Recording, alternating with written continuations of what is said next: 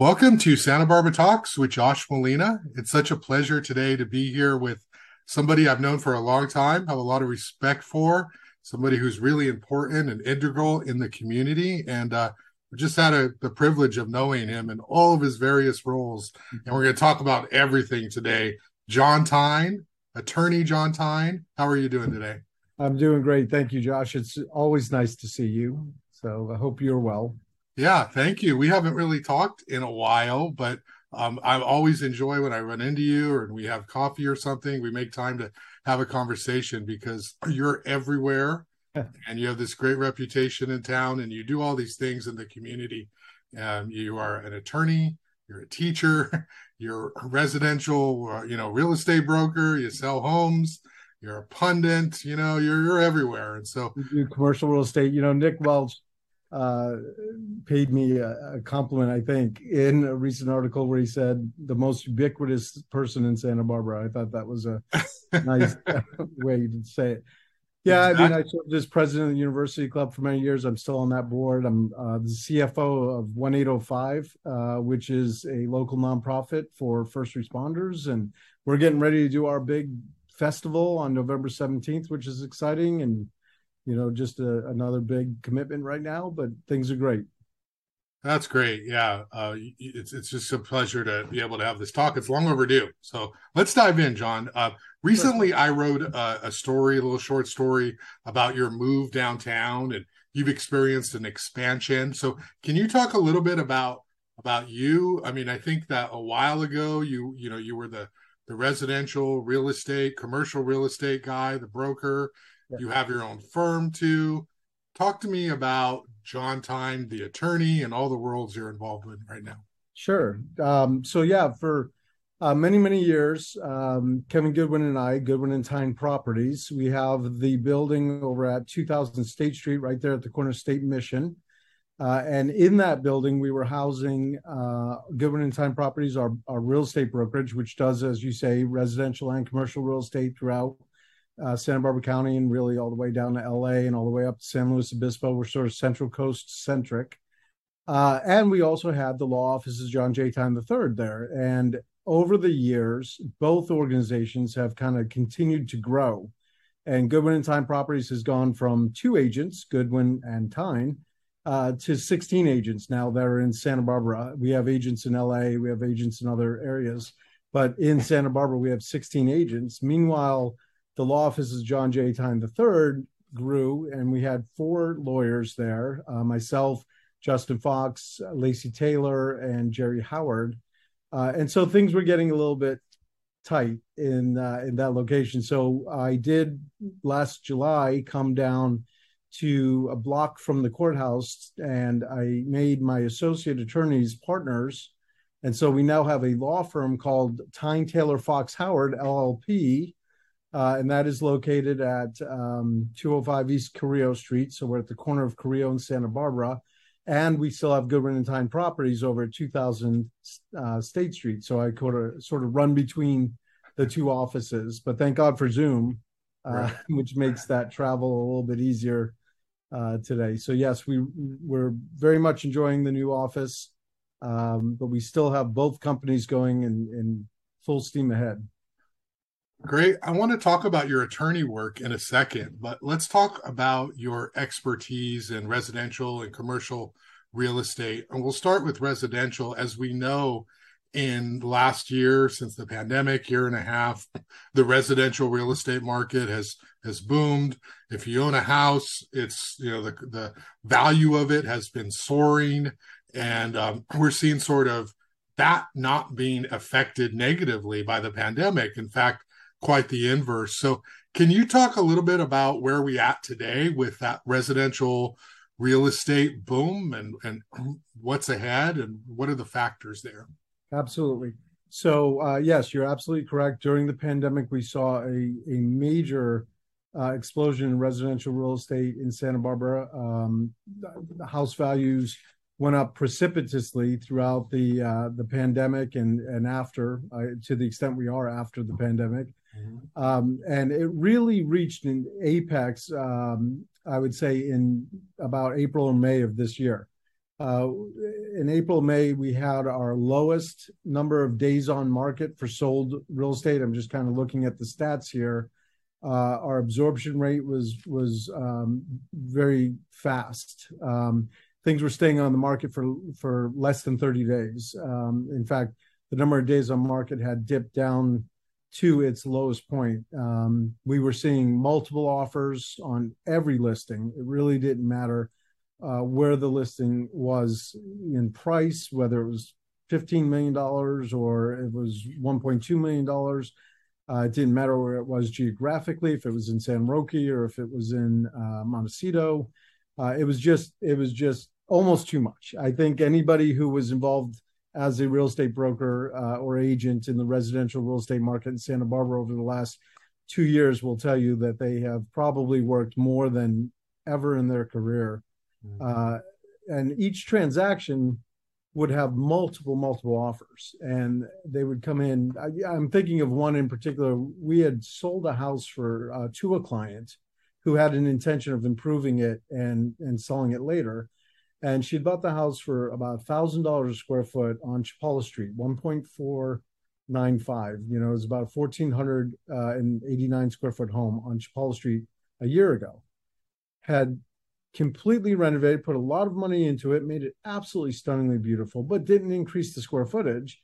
It just made a beautiful house, and put it back on the market in February, and it sold immediately for $1,850 a square foot on Chapala between Constance and Mission. So, I mean, it's just, you know, it was a bit daunting to see prices like that here in town. And there's a positive side of that, and of course, a negative side of that. Your question, though, was where are we now? And so since April and May, we have seen a little bit of, I would say, thinking about a baseball, if you were to throw a baseball in the air, that's kind of been our residential market here for the last 2 years. The baseball has just been flying up into the air. And right now where we are is the baseball is sort of suspended in flight, right? We're seeing days on market sort of increase in some listings. We're seeing prices start to come down a little bit on list prices or asking prices. So we're not in a correction right now, I wouldn't say. But what we are seeing is through the market itself, if you bring a property market that is very fairly priced in a desirable neighborhood in good condition, it's still going to sell immediately. And for more than probably you ever would have imagined just even 6 to 8 months ago. And certainly more than 2 years ago. But it's the properties that the sellers have been kind of pushing the price a little too high, or maybe they're not in as great a condition. We are starting to see now that those homes, while they would have sold in May immediately, they are taking a little bit longer now to get through the system and to sell. Though I would tell you it's still a very hot market right now.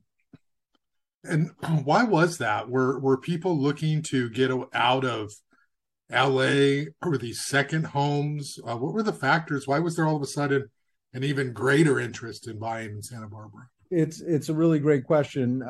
Lots of factors went into it, right? There was a lot of pent-up demand because after the pandemic began, there was an initial pullback. Everybody was sort of just staying at home and laying low and trying to figure out what this global pandemic was going to look like to them personally.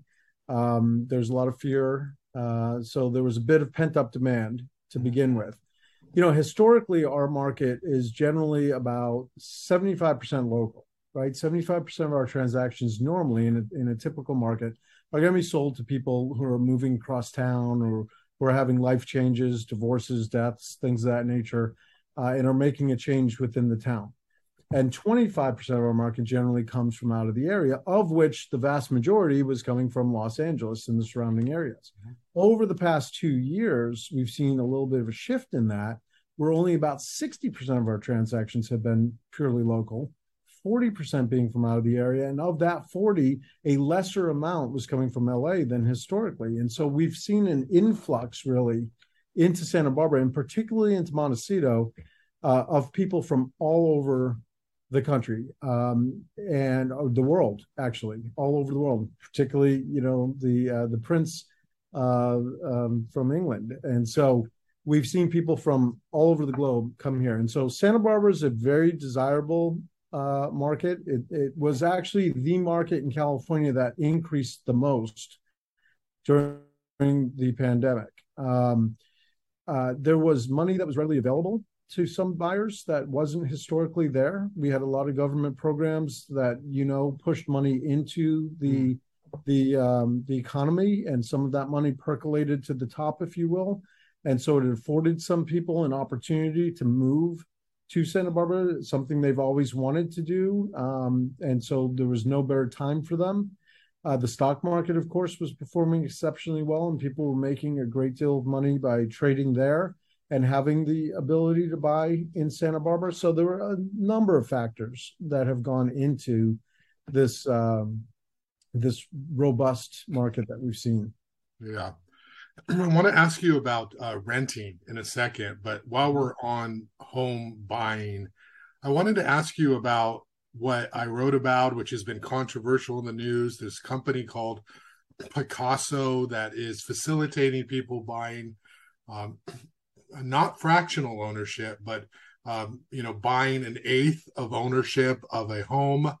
And they're second homes, so people can be here a certain amount of days a year, and they share that with other people.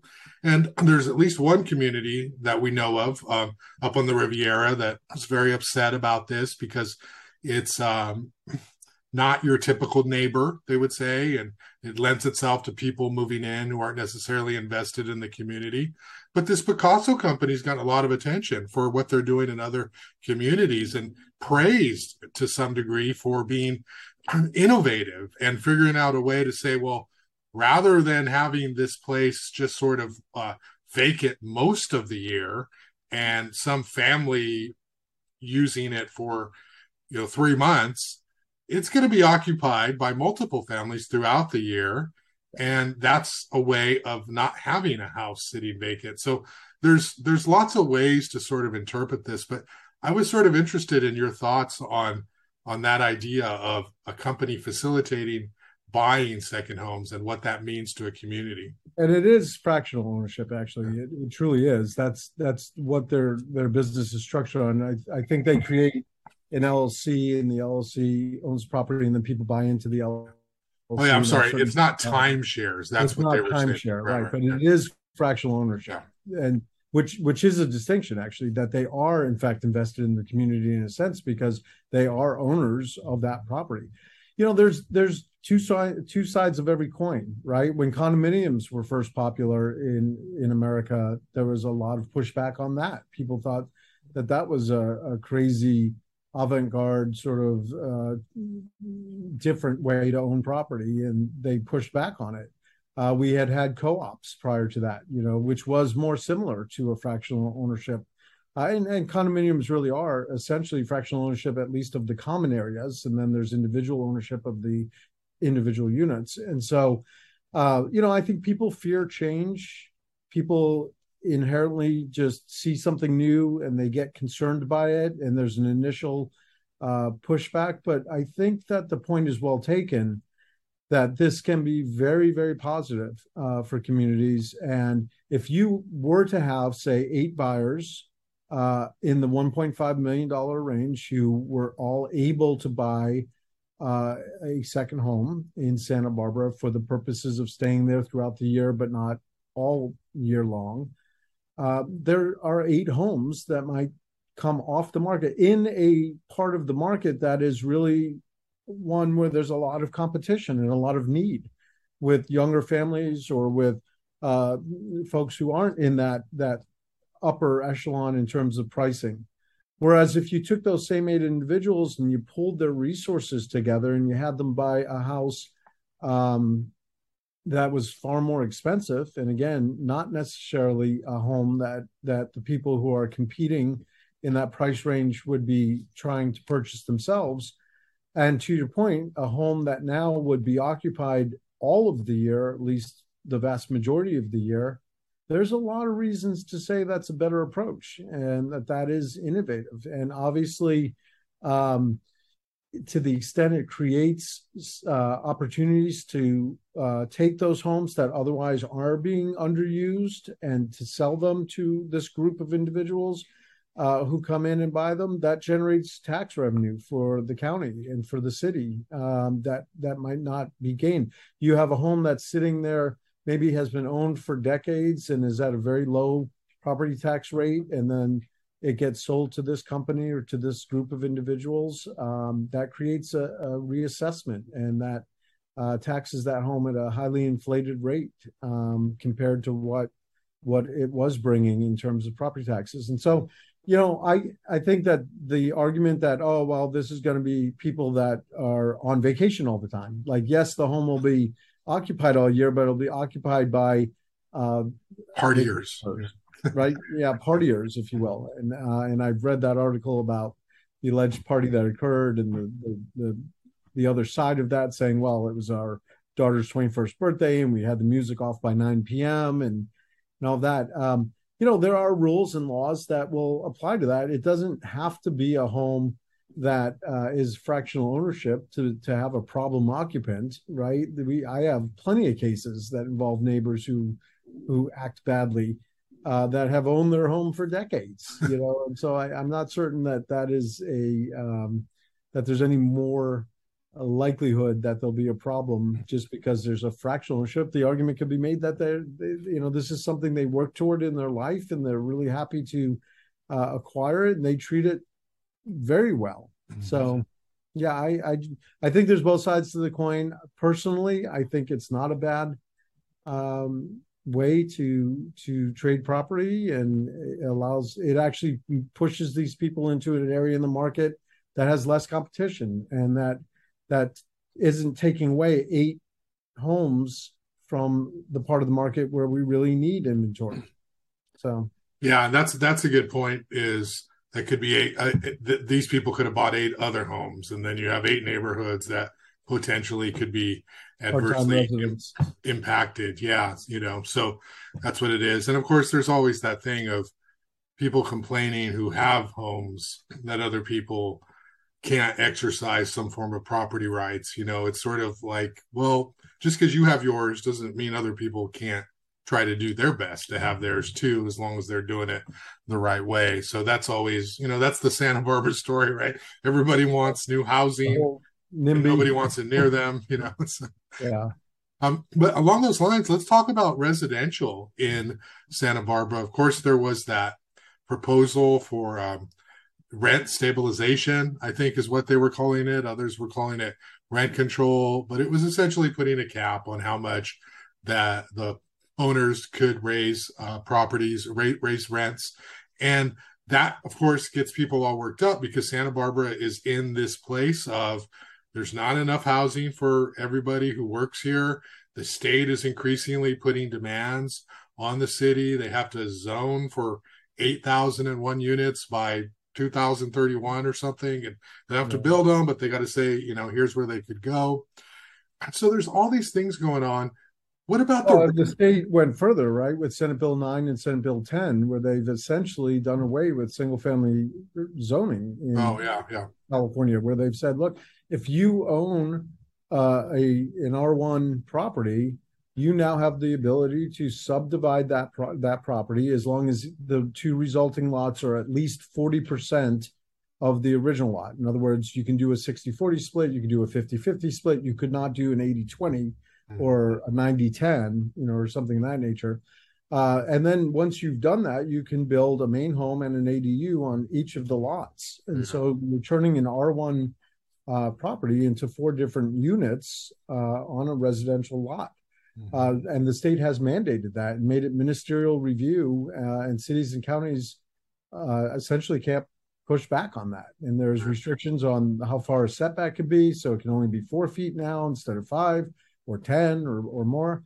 And there's a lot of misunderstanding about that. People assume, oh, well, Santa Barbara's kind of exempt because there's this part of the law that talks about high fire zones, and we're all in a high fire zone here, and so we're exempt. That's not correct.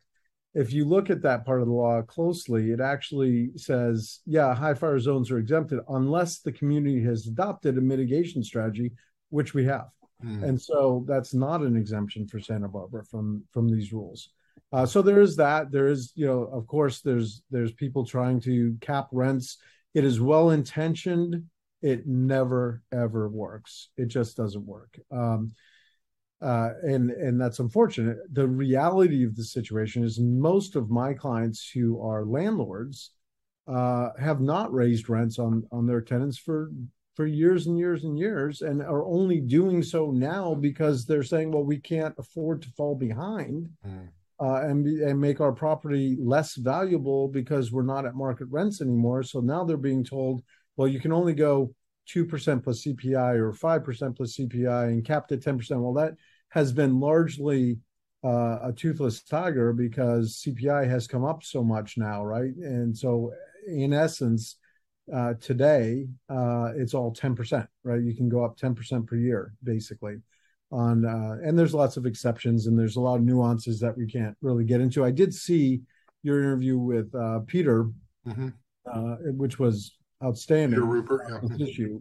Yeah, Peter Rupert, and just excellent. I mean, excellent analysis. But the reality of the situation is, it just doesn't work. It disincentivizes maintenance of properties and improving properties because now you're capping the amount of money that property can generate, so you have less money to improve the property, and there's all sorts of reasons. That's a much longer conversation. So, what do you think of the city's affordable housing strategy? And I'm not talking about the housing authority and what they call the capital A traditional affordable housing, but their efforts to create AUD units, give developers higher density. Hopefully they'll build more smaller units, which will be rented at something less expensive than something big, and it's below market. Of course, there's much controversy about that because even if they're small, they're going to go for several $1,000s a month, in rent. If you were mayor, if you were, the community development director, and you were directly influencing these things, what would you say is like, what's the best way to build housing for the middle, the people who aren't rich? I have that answer. I should be mayor or president, right? Yeah. That is our challenge, isn't it? I mean, Santa Barbara, we don't have more land. We don't have an opportunity to just throw up these large moderate income housing projects that will allow some relief in that part of the market that is so overburdened right now. And so infill projects have been the AUD that you referred to, not to be confused by ADU, which is the state's sort of answer to that, which is a similar concept, which is higher density, as you've just indicated. I don't know that it's a Rubik's Cube that's ever going to be solved in Santa Barbara, right? Because there's the other argument that, well, if you build it, they will come, that the more affordable housing that we have here, the more people will move here, the more tax and or the more burden we'll have on our community, the less like Santa Barbara it will feel because we become particularly dense, which is one of the things that people love about this community is that it's not like that. Which I think is why people push back a lot on this Senate Bill 8 and Senate Bill 9 and 10 with the AUDUs. The answer is obviously it is a supply and demand conundrum. You have more demand than we have supply. And there's two ways to address that. One, reduce the demand, which we've sort of done, right? Over the years by not having huge industries here in town. We haven't historically had big industries for people to come to Santa Barbara to work in, right? It's not a place that people think of first when they say, oh, I need a job, I'll apply to Santa Barbara, right? In fact, if anything, we have trouble recruiting people for positions here. I certainly have had trouble recruiting people, despite the fact that I did finally successfully hire another attorney, which is good. So we're at 6, but housing is hard, right? And unless the employer is providing the housing, it is tough to recruit people out of town here, you'll have to pay them enough to sustain themselves with housing. So one way that we've dealt with it is we've sort of tried to stifle the demand by really not being a magnet for business and things of that nature. And then the other answer, of course, that you're talking about, the supply side of things, is to build more stock, have more housing stock. And that's, I think, why the city cracks down on short-term rentals a lot, why they are trying to incentivize people to not have empty buildings or empty homes and all of that. But it's been interesting to watch, right? It's an issue with a lot of emotion, not just on two sides, but on multifaceted issue, because the less housing you have, the more people commute, so that's a bigger impact on the environment. But the more density you have, that also creates more of an impact on our local environment. And so it's a tough question. I support having affordable housing. I have found that the way that I've seen it work best is in public-private partnerships, where the city has gotten together with maybe developers and investors and has developed things like Casa Fuentes over on Carrillo, where you have the city get involved in creating affordable housing, and you incentivize the investors and you incentivize the developers to participate with you, and then the city sort of controls it and makes sure that it goes to truly moderate income individuals. So that's the thing I've seen work best, is public-private collaboration. Downtown, State Street, Promenade, cars, bikes, pedestrians. Right. Right now, we know they're watching. I'm right here. Right, you're right there, right? 2 blocks away. What do what's the solution for us? Do you like how it looks downtown? Do you want to wait 12 years for the master plan to be done?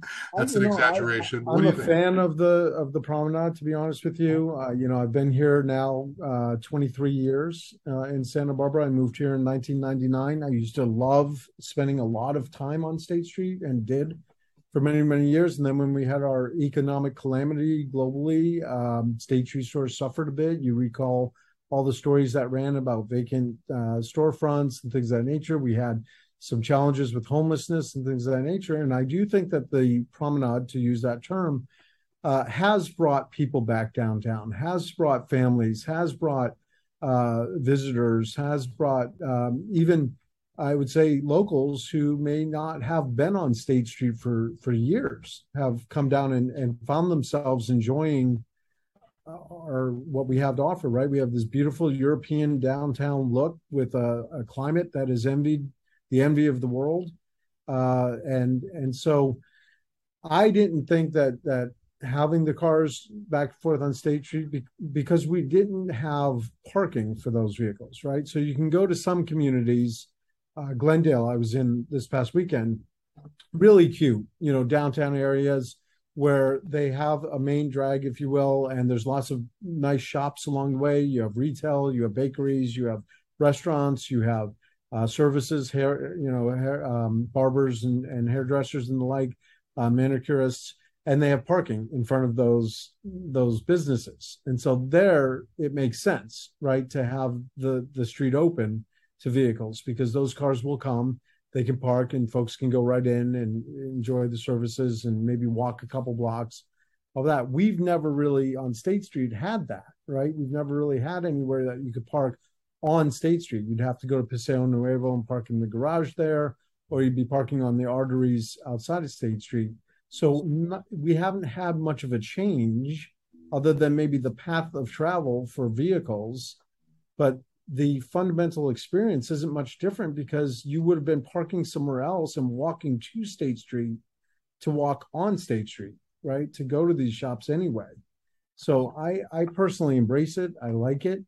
I don't think Randy's as big a fan of it. I think he wants to clean underneath there. There's those vermin problem. Yeah, I would like to maybe, bring it in a couple blocks, is what I understand. But I think the overall that the council likes what they see. And I will just tell you, as a citizen walking around State Street, I've enjoyed seeing the bikes instead of the cars, seeing the pedestrians instead of the vehicles. So Yeah, and that 500 block is, to your tourist, I don't think there's anybody coming and saying, "Oh, this looks awful." I think they're like, "Wow, there's so much cool stuff to do. There's so many places to eat, and it's Right. vibrant." And of course the Sorry, the locals. 500 block you're talking about? Yeah, yeah. Yeah. Yeah, the 500 block with all the restaurants. I think people who go down there are like, "Wow, this is fun." Yes, from an aesthetic perspective and the HLC, there's some things that need to be done, from a Santa Barbara standard. But I'm not down there much, but when I'm down there, everyone seems to be having a really good time. You got Yona Reds with their queso tacos down there, 532 State Street. How do you go wrong? Right? Exactly. Yeah, he's They're doing great. awesome. He's Yeah. doing great.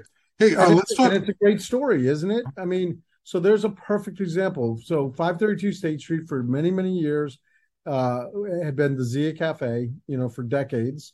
And then there was a transfer of ownership between the spouses, and one of the spouses opened a new restaurant called Verve, I think it was, there. And then ultimately a steakhouse, is what he was operating there. And then he had a French concept come in, and they were doing wine and cheese and things like that. And it just wasn't catching on. It wasn't catching fire. And then when the promenade came, we had a local guy who had been selling queso tacos from a cart, for years. Everybody loved them. Everybody supported him. They encouraged him to go out and to get a physical location. He opens up at 532 State Street, Yona Reds, and he's doing amazing. Yeah. Right? He's doing great. Visitors and locals alike will come down, and you do have a parking lot right back behind there. And so, yeah, it's a great example of a building that otherwise wasn't really functioning all that well, that now is a hotspot of sorts. Yeah, it's a good success story. And, I know the landlord there's been working well, and sort of being flexible, and at least at the beginning. And that's what you need to do. You want good tenants. You need to work with them on, well, how do we make this work, as opposed to, some of these places sitting vacant for forever, So I think it pays to have a local owner in that case of that building. Certainly.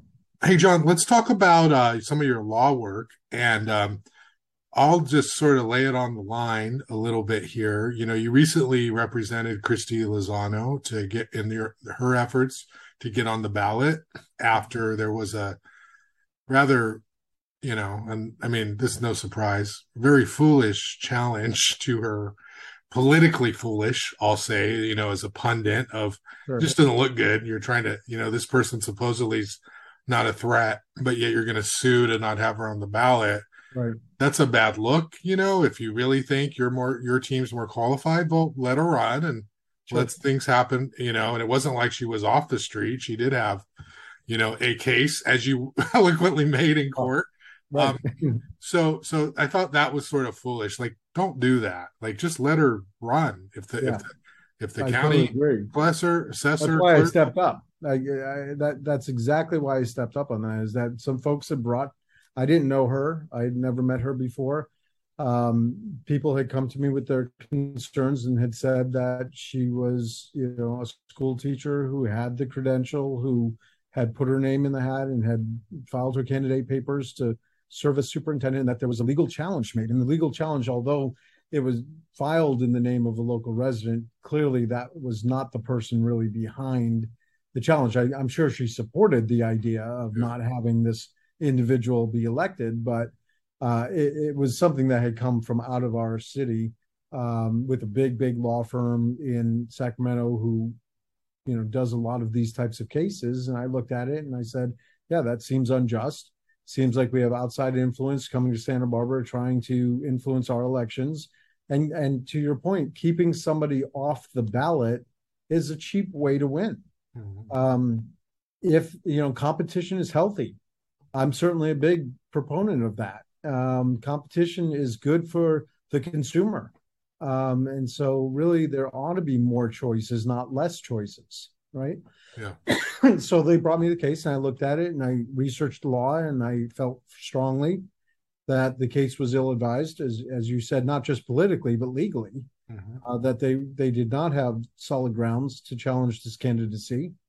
What was interesting and maybe not known as much is that one of the reasons that they argued against Ms. Lozano's name being on the ballot is they said, well, Atherton County, the registrar of voters in Atherton County also had this very same question, where they had a teacher who had the credential, had not pulled the credentials yet, because you can't pull them until you have an administrative job, and was trying to run for superintendent. And that registrar of voters made the decision to keep him off the ballot. And so this Sacramento firm had argued in Santa Barbara County that we ought to follow Atherton's lead on that. And I had been in touch with the attorney for that candidate, actually. And he had said, well, we're thinking of legally challenging, and we're sort of sitting back and waiting to see how you do in your defense of this issue before we file an affirmative claim to get him onto the ballot.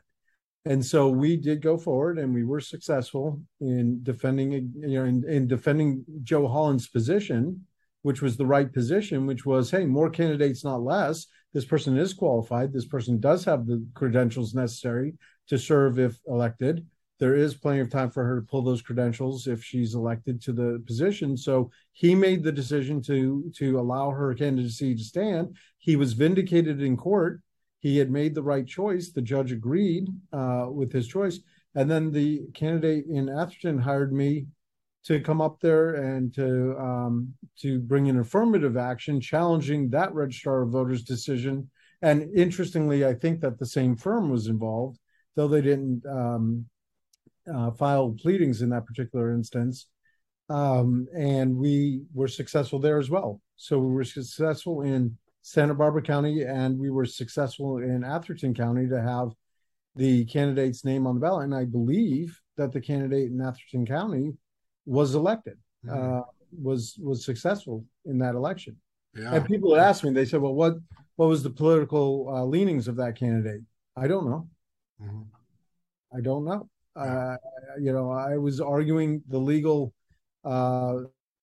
propriety of letting the candidate stand. I don't know what he stood for. I didn't know much about Christy Lozano, what she stood for. I like Christy very much, but it didn't matter to me, and it doesn't matter, and it shouldn't matter to anybody. I didn't care if she was a liberal or a libertarian or an independent or a Republican or what her affiliation was. It was just wrong to try to keep her off the ballot. Yeah. And I think it was a political misstep because it elevated her status. I mean, all of a sudden, people were talking about her, and in the game of politics, you don't want people talking about your opponent. No such news is bad news. Is that what you're saying? Yeah. Well, I mean, it made her have, the appearance that she was being wrong, that there was this democratic machine. I would say it wasn't just the appearance. She was being wronged. She was being wronged, and we righted that. Yeah.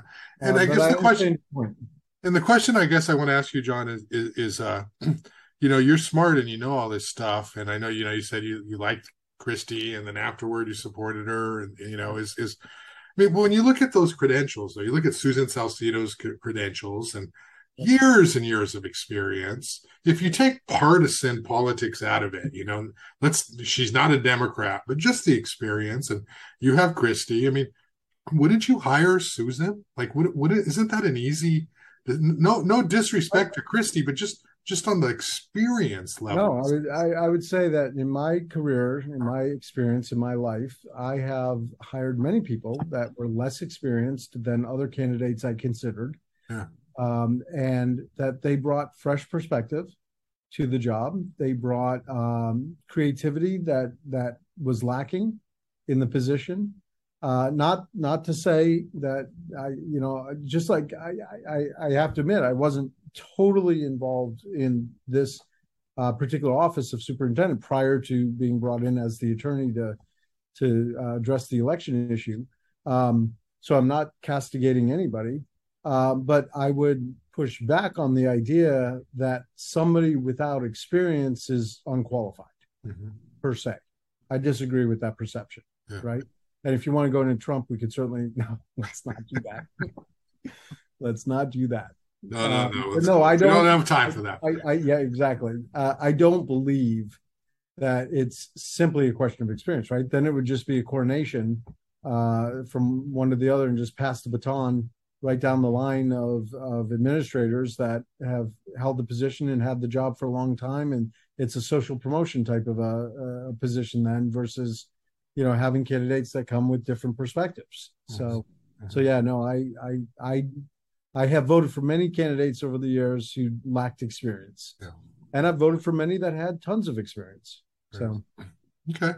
All right. Fair enough. Let's shift gears a little bit. Let's talk about you, John. Let's go back to the beginning. This is like the flashback in the feature story. If I were writing about you, John Tyne was born in a small town. No, I don't know. Tell me a little about your upbringing. Boston, not so small. Boston, okay. Your upbringing and how you decided you wanted to go into law. It's interesting, and I'm not sure how much time we have, but I was very fortunate, I would say, that we were very poor when I was born. And my father and my mother got married very young. Dad was not a stellar student, though he was extremely intelligent, or is. My dad's still alive. My mom's still alive. Thank God for that, for both of them. And they're still together after 56 years of marriage. So not only are they both alive, but they haven't killed each other, which is great. They married very young, both from extremely, poor families, I would say. Dad lived in Roxbury, Massachusetts, which is a not so great area of Boston, although it has gone through a recent renovation and it's sort of like Hell's Kitchen did in New York and became actually quite trendy and really nice and all that stuff. But it was not so for many, many years. And Mom lived nearby, and they met. They actually had met a year before. He asked her to dance. She had said no, and it was like a year later he saw her in the same club and asked her to dance. And she was upset with her friends, and they wanted to leave. She didn't, so she said yes, only to be on the dance floor, so they couldn't drag her out of there. And that, one thing led to another, and they ended up getting married. 18, 19 years old. Had me 9 months and 2 weeks after the wedding, so I'm a honeymoon baby. Over the course of the next 9 years, they had 6 children, 3 boys, 3 girls, very Brady life. Mm-hmm. And Dad was loading trucks at Sears Roebuck at the time. And there was a lot of strife. I won't out myself too badly here, I hope, on my age, but it was the late 60s.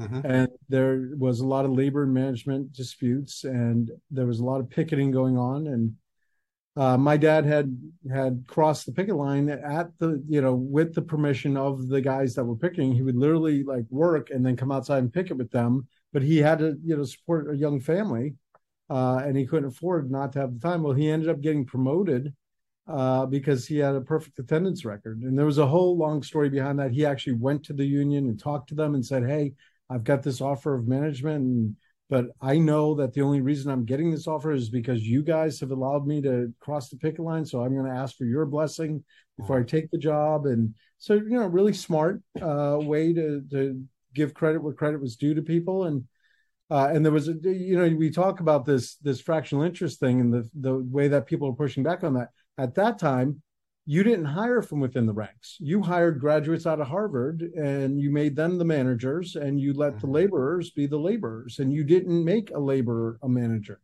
And there was this forward-thinking regional director who said, we have an average lifespan of 6 months of these managers coming from Harvard. Sears Roebuck at the time was basically like the Costco or the Amazon of its day. It was the place that everybody went to do much of their retail. And so this regional director took a chance on hiring somebody from within, to the dismay of all the other regional directors who said, you're crazy. You're a crazy person putting somebody from labor into management, and did it. And it worked out brilliantly because my dad was able to bring a fresh perspective of labor while also achieving the goals that management wanted. And he had ended up turning around that warehouse from one of the worst performing warehouses in the entire organization to the best in a short period of time. And that sort of launched him. He actually got written up in the trades as a result and got recruited to go to Chicago and work for Ampage supermarkets and did some great things there, and then got recruited to work for First National Supermarkets in Connecticut. And so we went there, and eventually he found himself hired by Pepsi Cola.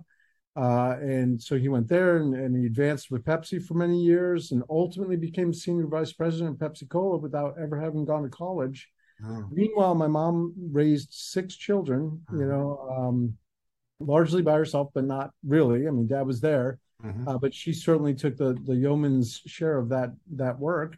And we moved 17 times at that time. I went to college at the University of Connecticut. I paid for school myself because by that point my parents weren't yet finished with their journey of rags to riches, say. And so I went to the in-state school because we lived in Ridgefield, Connecticut at the time, and I went to become a priest. I had thought that that's what I would do with my life.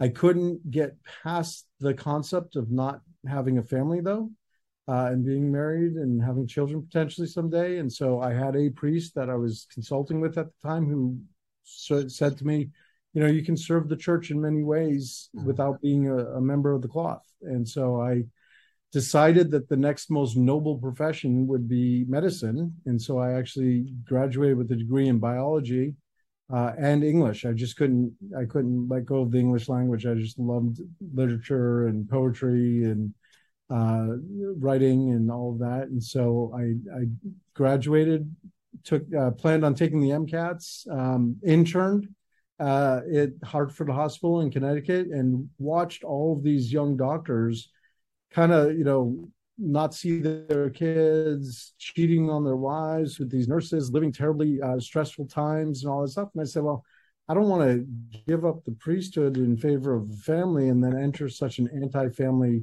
thing. Now, that's the logic of a 20-year-old, right? Because I was looking at young doctors in their residencies who were totally overworked anyway. Obviously, there's lots of wonderful doctors who don't do those things and don't have that kind of lifestyle. But at the time, I thought it would be antithetical to a family. And so I ended up moving home with my parents. At that time, they lived in Plano, Texas. So I decided not to sit for the MCATs. I went home, Plano, Texas, and Mom at that point said, hey, I've spent 30 years raising children. I'd like to go and get an education of my own. She decided to go to the community college in Collin County Community College in Texas. My brother TJ, who's an actor, he's on the show Bones for 12 years. He's done many movies and lots of television and all that. He was in his senior year of high school. And he said, well, Mom, this is my last year home. I want to spend time with you. So I'll come with you to the community college. And I said, well, guys, I'm home from college, and I want to spend some time. I don't know how long I'll be home. Let me go. So I also went with them to the community college. But the only 2 classes that I could take that I didn't have already were logic and introduction to law. And it just turned out that I got the highest grade in both classes. The introduction to law professor was a judge. She prevailed upon me to take the law school admission tests. She even in the conversation said, listen, I'll pay for it. And I go, no, Judge, I've got money, I can pay for it. And I was like, but I can't be a lawyer. I was going to be a priest. I can't go into law. And she's like, no, that's what we need. We need ethical, good people to come into this profession. She said, I'm a judge. I can order you to take this test. And so I said, I appreciate it. It's okay. I'll take it. And so I ended up taking law school admission tests because she told me that she saw something in me that she thought would be, I'd be very good for this profession and this profession would be good for me. And I was fortunate in that I scored in the top 4% of the country. And so I got recruited by, a number of schools. I ended up going not local, but close to the University of Tulsa College of Law because they offered me a year early. So I literally started classes a week after I got my results. And I figured that was a way to get back a year of my life. And I had intended to transfer to Yale after my first year because they had offered me, all the schools had offered the top 5% of the score getters an opportunity to matriculate with them. And I ended up liking Tulsa. I found it was a very easy place to live. I thought the people were very nice there. It was a really different pace for me. I'd always lived in sort of cities and suburbs of cities, and this was just something altogether different for me. It was as far west as I'd ever lived, and it was interesting. And so, yeah, I went to the University of Tulsa College of Law. I was the Student Bar Association president. I was, in the top 10% of my class, and did well there, practiced law there for a few years, ultimately went to work for the federal government. And as a young lawyer, that sort of is like dipping your resume in gold. And so I was able to interview all around the country, and actually had come out to California to interview with Disney, where my other brother, not the actor, but the animator, was the supervisor of feature animation, and went through a couple rounds there, got right up into it. And they figured the nepotism was too much. And so I answered a classified ad for Santa Barbara, and I saw the town and said, that's it. Oh, that's where the train stops. This is my last move. And wow. 1999. What an amazing story. Like all the different elements that you described there, from your father and, your mother and your siblings and all your work in the middle. Wow. That's a book. Hopefully you're going to be able to do that someday. Hey, I want to ask you about the priesthood. What was it?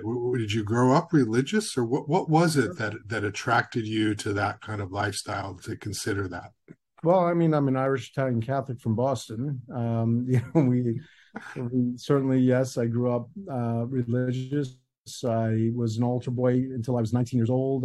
When I first moved to Santa Barbara, I was involved with Our Lady of Sorrows Church as a Eucharistic minister for a while, and then a lector, and then on the parish council. And so, yeah, I just, I was fortunate not to have a bad experience with religion in my life. I think moving every 2 years sort of kept us away from a lot of influences that other people might experience in their life. And it was always a positive place for me. And I think the messages are good, that we are here to make life better for one another, and compassion, and the Beatitudes, feed the poor, feed the hungry, and shelter the unsheltered. And I don't know, I was just very, I was a Boy Scout, I was the outstanding Scout of the Year in 1982. I mean, I don't know, it was just the ethos that I grew up with. And I think religion can be very positive in people's lives. Yeah. Well, we've almost been here an hour, John. Let's wrap up. Although I think we could probably talk for 2 hours at least, and we should talk do about how I met my wife. That'd be another 20 minutes. So, yes. Well, I do follow you on Facebook, so I do see that you look very happy, John. I'll leave it at that. But what's next? What are you doing now? You obviously are in a great phase of your life with your expansion, your development. You've been successful a long time, but what are you working on? What are we going to be seeing John Tyne focused on in the next few years? I'm not sure that I've thought it out or mapped it out that far. I think Santa Barbara is the most extraordinary county, most extraordinary community that I've been in my lifetime, and I've been fortunate to travel the world and be exposed to a lot of different communities. And I think that this is just an extraordinary place, and all of us that get the opportunity to live here and work here and play here, we're just really among the most fortunate people on earth. And I would say, what's in store is I'm going to continue to do my best to pay homage to that by enjoying it and making it a better community to the best of my ability, and whatever form that takes, whether it's helping the person next to me, carry a bag, or do something bigger. I mean, I don't have plans for the future necessarily, other than to just continue on the path that has really been so exciting and blessed here in town. Yeah.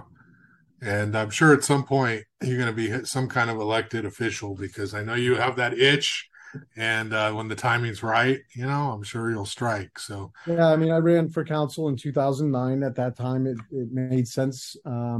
It hasn't made sense really since. As I mentioned, I thought about mayor this time.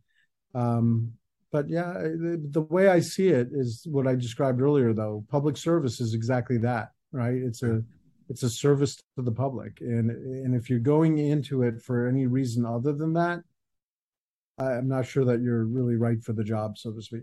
Yeah. Hey, I don't want to leave what you said hanging in the context of how much you valued sort of family. Why don't you tell us the story a little bit about how you met your wife and Oh, how yeah, life time. changing that was for you? We can go a little bit longer if you have time, or you Uh, can, but sure. No, yeah, if you're okay with it. yeah.